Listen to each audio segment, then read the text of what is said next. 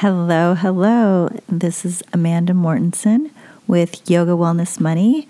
Welcome to episode 3. Today, I wanted to focus on why Yoga Wellness Money. People are intrigued by the combination of yoga and money, and I wanted to explain where it kind of came from. And so, going back to age of 18 when I graduated from high school, my orthodontist, Dr. Kelson, gave each graduating senior a book called As a Man Thinketh by James Allen.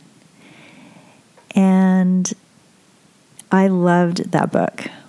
I got a lot out of it, and I felt that it was really inspiring because our thoughts really do determine a lot of our destiny.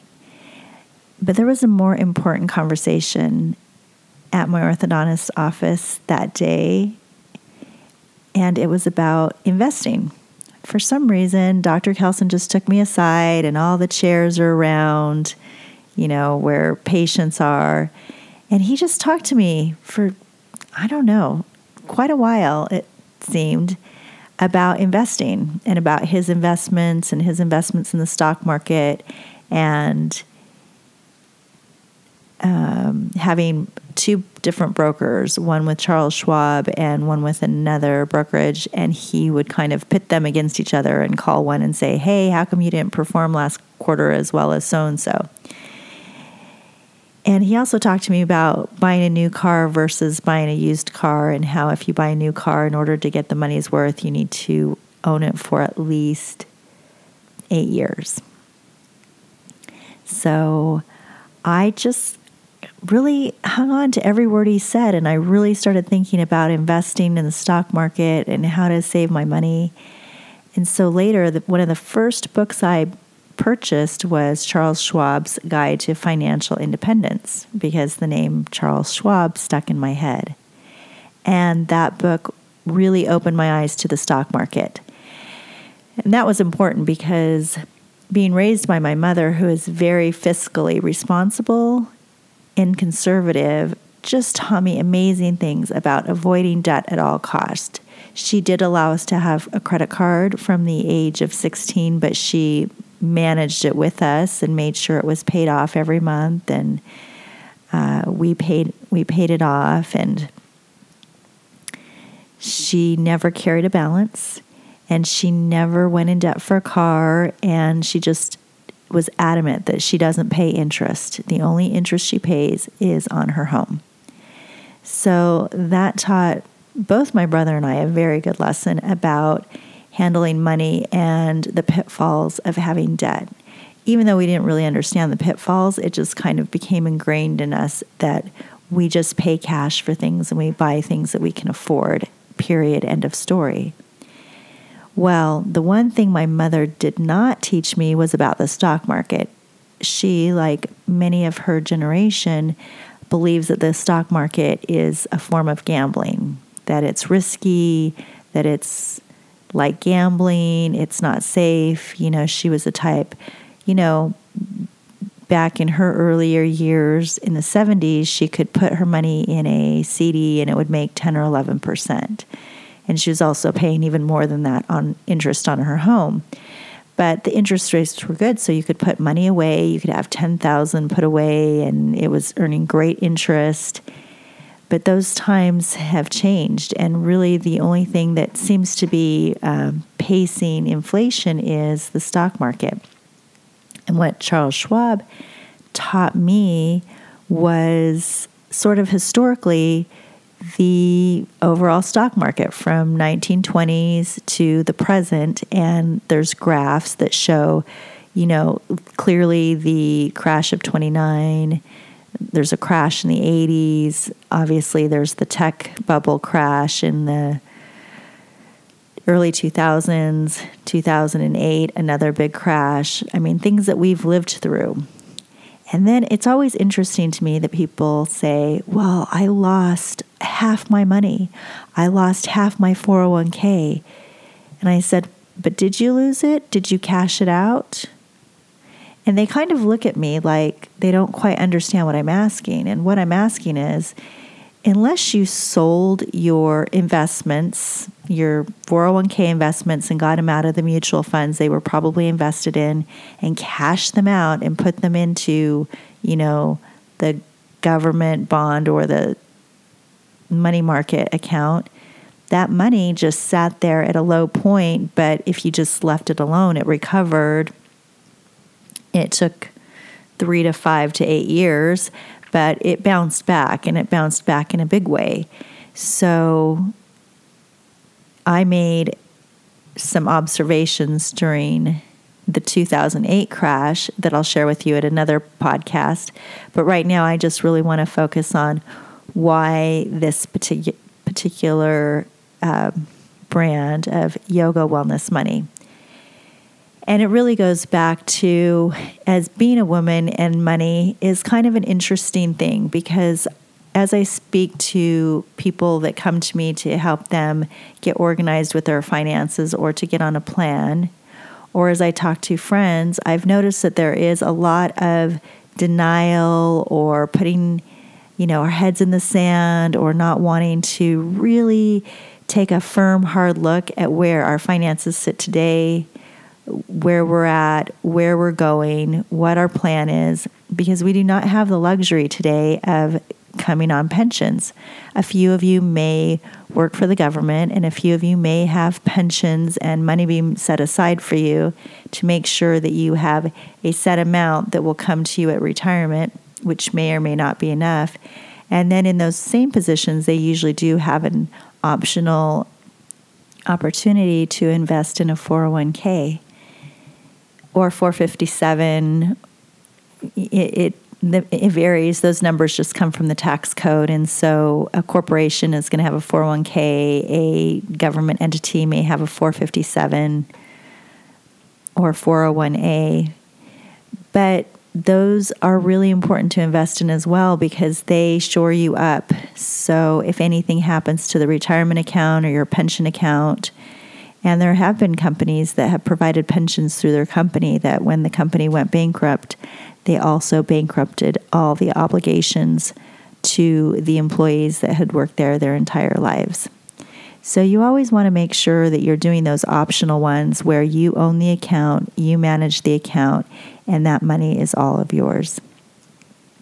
So the thing I learned from Charles Schwab is, over the course of time, even though the stock market goes up and down and it fluctuates, over time it is higher. So it does a gradual increase over time. And if you can withstand, in your gut, the fact that it fluctuates, and don't even worry about it, because on a low day, just consider it to be on sale. And if you have any money sitting in a cash account, then you can go ahead and buy up some stock at an on-sale price. So whenever there's a red day in the stock market, and by red day I mean you look at the S&P 500 or you look at the Dow Jones and it's red and it has negative numbers, I just think, oh, it's on sale. Do I have any money sitting in my brokerage account in a money market that I could buy something up? Brexit was a great day because I had just recently gotten out of a mutual fund that had primarily medical stocks in it, and I just don't believe in sector stocks anymore, and I just really try to stay with index funds, and we'll talk about those two later. But so I had money just sitting in a money market account waiting to reinvest it on a day that was a little bit softer and not, a peak high. And then we had Brexit. So the first day it was pretty bad, and the second day it was also bad. And I said, I think I'm going to buy up an index fund today. It seems to be on sale. And sure enough, the third day, I believe it rebounded. And so I immediately was in the green. So, and I don't recommend timing the market even a little bit. I just think that, I just happened to get lucky that particular day. But for the most part, I buy and I hold for years, and it has paid off greatly. And so I want to share my passion for personal finance. And I want you to get excited and engaged also as you realize the role of money in your life and how it directly impacts your health and your well-being. Because I don't think we have one without the other. I don't think you truly are living a healthy life if you're ignoring your finances or allowing shopping to take over or drowning in credit card, consumer, or student loan debt. I just don't think our health and our well-being and our ability to thrive in this life is at its maximum unless we have really taken regular time to look at where we are financially and to make sure that that is under control. So, and I don't also want to shout or use manipulative techniques to motivate you. I just want to teach and discuss and help your mind germinate your own plan for getting an abundance and in an abundant place and paying attention to your own health and well-being. And it's not a tomorrow thing. It's a today thing. So if in a podcast you can be listening and think, yeah, there is something I can do today to get me a little bit more aware and get me a little bit more invested in the planning and in the being the boss of my money. And rather than the tail wagging the dog, I'm going to tell my money what to do. And just having a healthy respect for the role of our income. You know, our jobs are a blessing. Maybe you don't have the job that captures all of your passion, but man, every single day you wake up, you be grateful for that employer or that person or that client that is willing to pay you for the service that you render or the products you render, because income honestly earned is always a blessing, and we should be extremely grateful for that and be grateful for the season, because there may be another season where you're doing exactly what you hope to be doing. But maybe this is a season where you've just come off of a hard situation or out of a sticky, terrible divorce, or something has happened that has kind of knocked you on your butt. And you're just doing whatever you can to make ends meet and to become self-sufficient. And man, if you're being self-sufficient and you're taking care of yourself and you're taking care of your family in a way that keeps food on the table and the lights on and a roof over their head, be proud of that and be proud of yourself. And, you know, hustle and work hard and be so very grateful for wherever that income may be coming from at the moment. So just remember that the things we learn, we have to apply. So I love to read. I read all the time. And one thing I do when I read is I either mark the pages as I go. If there's a quote in there, often I've checked out the book from the library, and so I can't mark it up. But I put little flags, little sticky tabs on the pages, and then I'll go back and I'll write a quote, either type it into my computer or in a notebook, just quotes that I want to remember from that book or little highlights that I want to remember. Because a lot of times I get to the end of the book and I'm like, now what was I supposed to remember from that? You know, if you're reading fiction, a lot of times the story is just delicious and it just sits with you and the characters sit with you and it's just a wonderful experience, and I'm sad to let the book end. But if I'm reading nonfiction and I'm reading something that's supposed to be teaching me, I don't want to get to the end of it and be like, now what did I just learn? What was I supposed to take away from that? So I really try to make sure I go through and make some notes and jot down some favorite quotes. And I also make sure I talk to my friends or my husband about it so that when we talk about something we're learning, that also helps imprint it on our minds. You know, the way to learn something the very best is to teach it. So today, it wasn't hardcore, something we need to do today, but I do want you to start thinking about your own money and the impact on your health, or your health on your money. You know, if we're not in a healthy place, if we're not taking care of our bodies, if we're not nurturing through good food and healthy exercise, that also limits our ability to be self-sufficient and to go out and get a job. So it's kind of a symbiotic relationship. So the thing I will leave you with today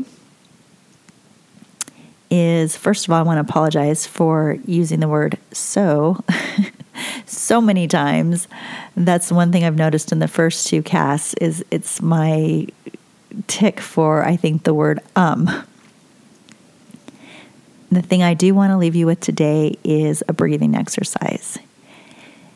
When I was taking a yoga class every Tuesday night after work, I noticed that it was a community class and the average age in the class was probably 60. But I talked a girlfriend into going with me and we got a lot out of the class. And although the postures weren't hard at all and he took it really easy and everything, he did have us work on our breathing. And he did a Ujjayi breath. And it's like the Darth Vader breath. But I did notice that an entire week would pass after that one class, and I just felt less stressed. My girlfriend talked about feeling lighter on her feet, and even her boyfriend noticed that she didn't walk as heavily. I don't know exactly what that means, but apparently she was lighter on her feet. And I think even more than the postures was the breathing that was making a big difference. So whenever I am in a situation where I'm trying to get a little more centered or calm down, I do what's called 4 square breathing. And that is defined as breathing in for 4 counts, holding it for 4 counts,